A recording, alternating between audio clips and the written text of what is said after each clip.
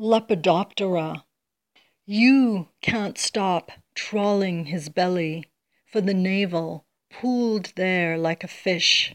The eye now follows the fallow cloth, yoking the hips to the swell of calf on the lifted and twisted leg. Twisted, you remember, in pain.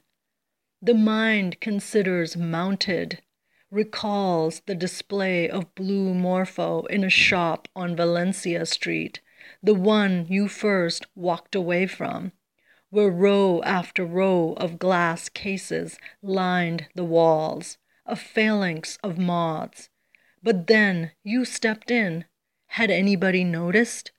As if to stroke one arrested head and another, staining your fingers lapis to complement the dead, fooled by mere simulacra, straining thigh muscles, pinned arms reaching skyward, and the body rigid from the ache.